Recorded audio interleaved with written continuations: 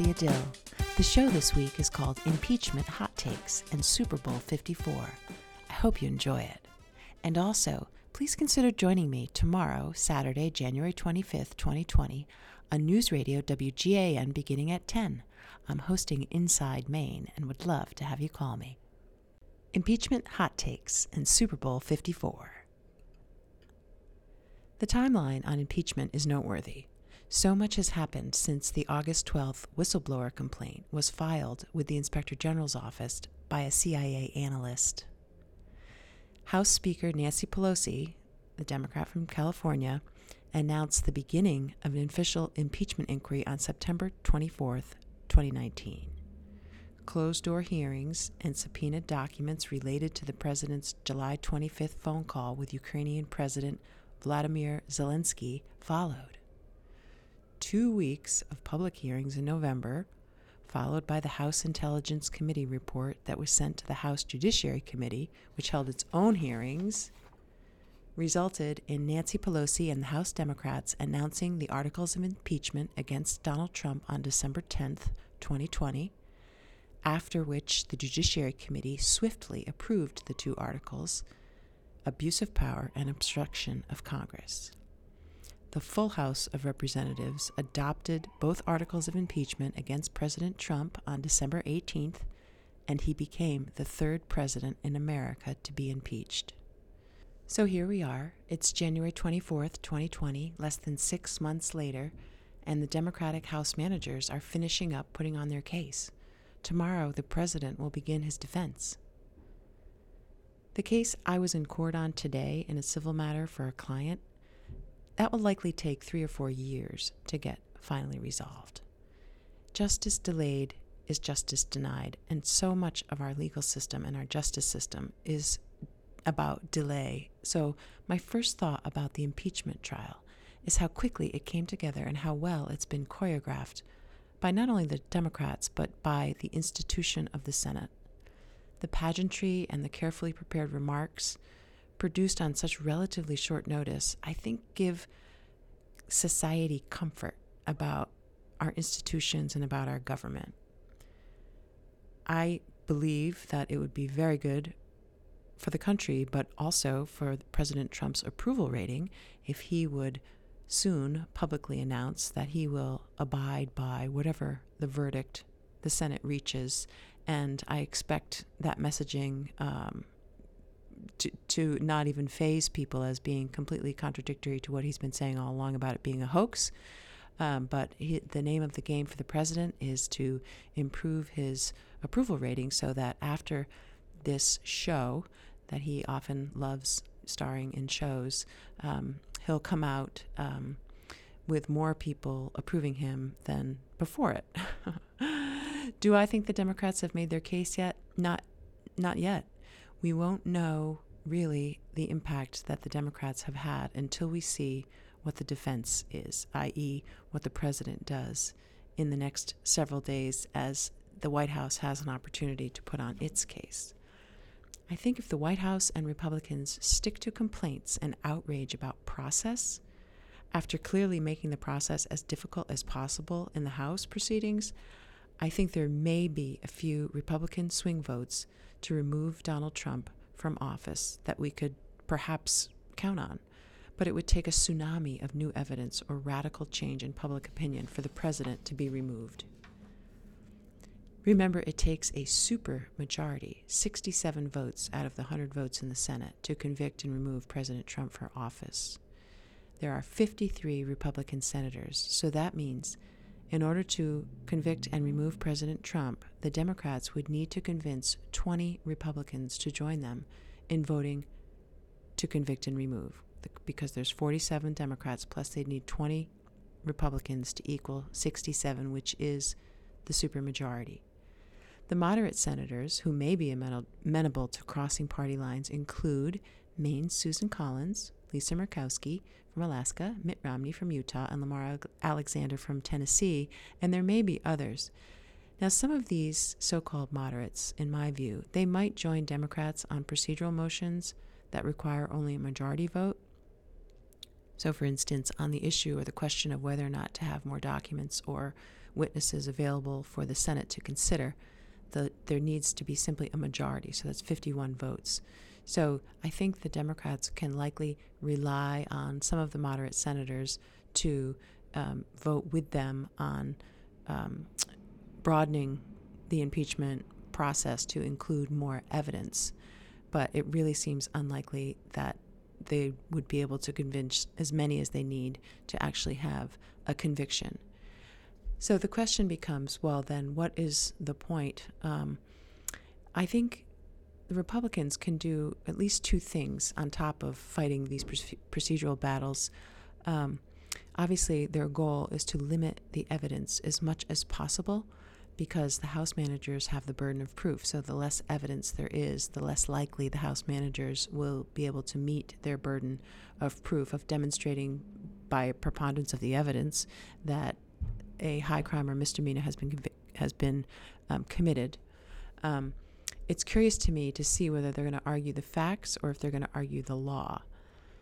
The White House team of lawyers is White House lawyer Pat Cipollone, Donald Trump's personal attorney Jay Sekulow, Ken Starr, who's infamous to some for investigating the Clintons, and Alan Dershowitz, who is a well-known Harvard professor who was also involved in very public trials. So if the White House team in the coming days, when they have their 3 days to mount a defense, if they can put on a credible case that assumes the facts alleged by the articles of impeachment to be true, but they argue that the facts do not rise to the level of an impeachable offense, Trump wins, like what happened with the Clinton impeachment trial. The Senate found that the conduct simply didn't rise to the level of an impeachable offense. There's a chance they might try to disprove the House manager's case on the facts for abuse of power and obstruction, say by showing other presidents engaging in conduct similar or consistent with Trump's bargaining for personal political favors using public resources intended for national security of the country, but that seems impossible. There's a chance the White House will argue it was just a joke. The president was just joking around. And the president, I think we can expect, will surely continue to beat the witch hunt drum, and most likely two sides won't be swayed. The only thing that can change the outcome, in my view, is if there's a massive shift in public opinion, which also appears extremely unlikely.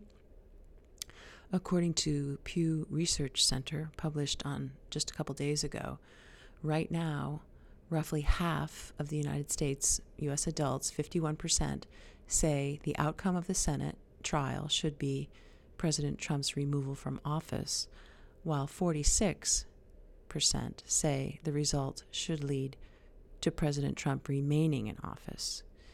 Now, of course, an overwhelming share of Republicans and Republican-leaning independents, 86% actually, say that the trial should result in Trump remaining in office, while roughly the same share of Democrats and Democratic leaners, 85%, think Trump should be removed.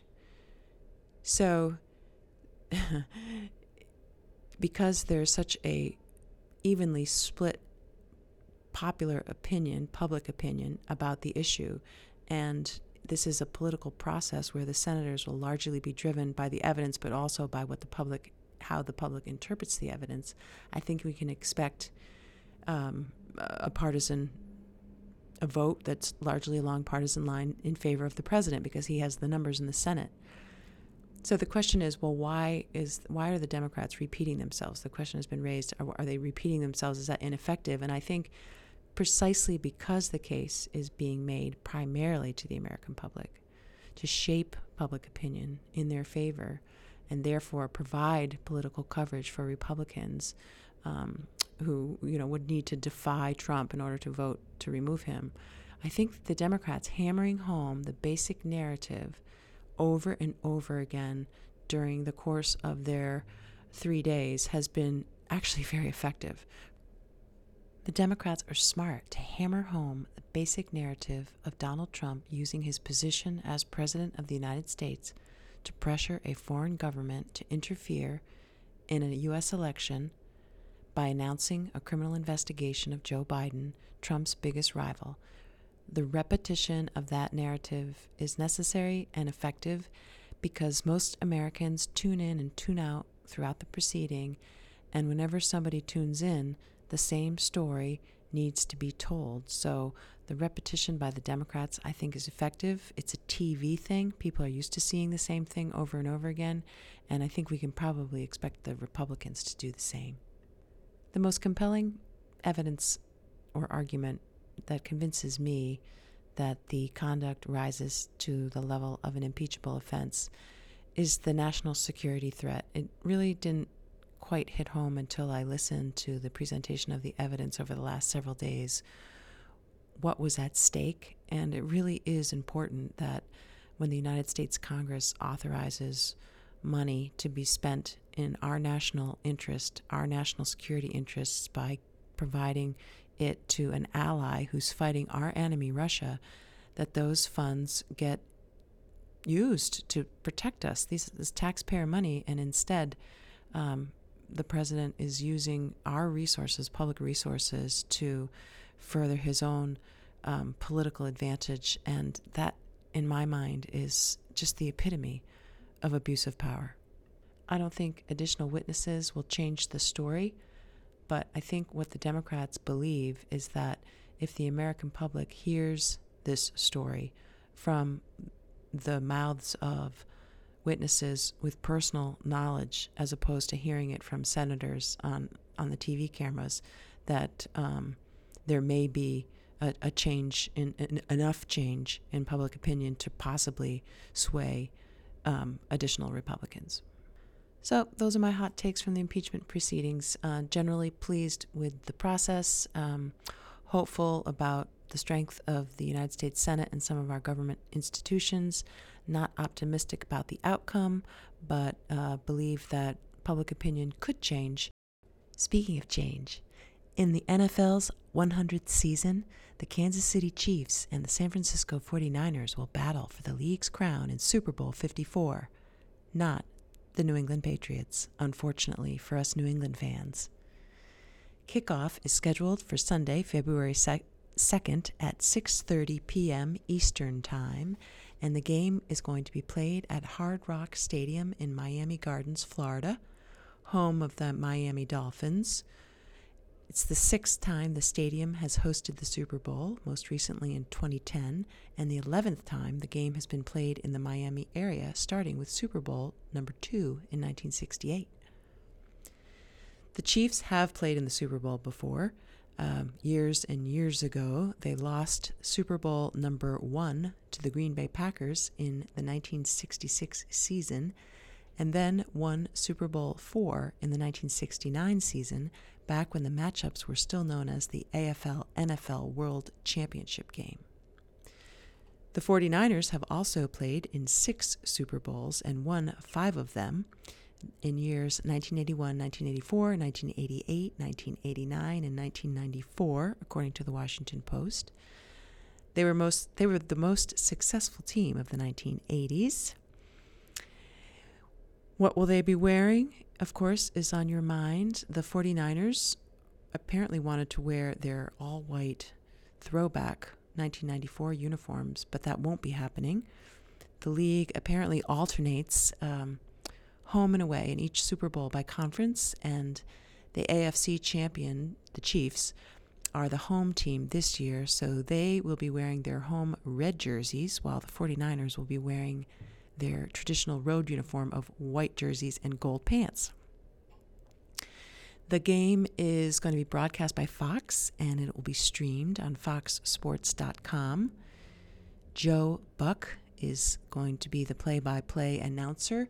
Troy Aikman will provide color commentary, and Aaron Andrews and Chris Myers will be the sideline reporters.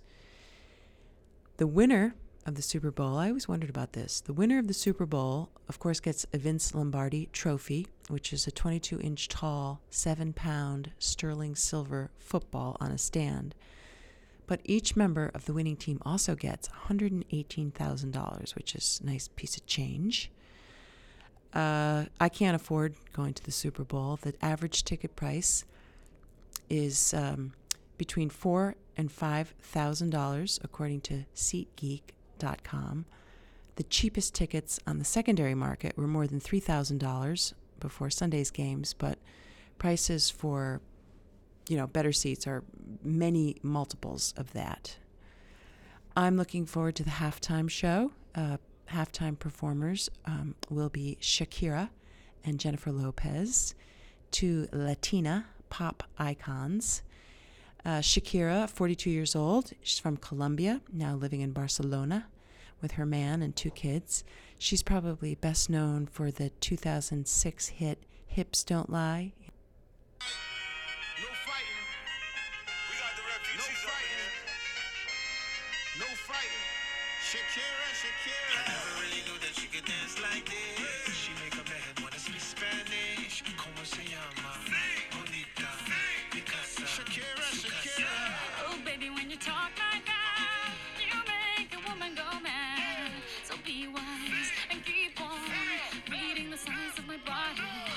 I'm on tonight, my hips don't lie, and I'm starting to feel it's right. All the attraction, the tension. Don't you see, baby, this is perfection. Hey, girl, I can see your body moving. And it's That's Shakira. Love Shakira.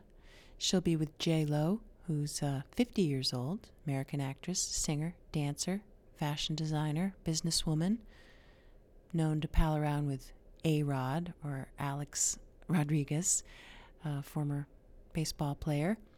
So we have J-Lo and A-Rod. Sounds like they were meant for each other.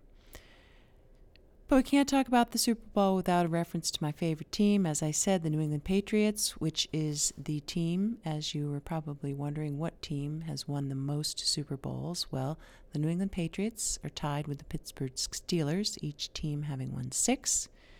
If the San Francisco 49ers win Super Bowl 54th this year, they will join them with winning 6 games.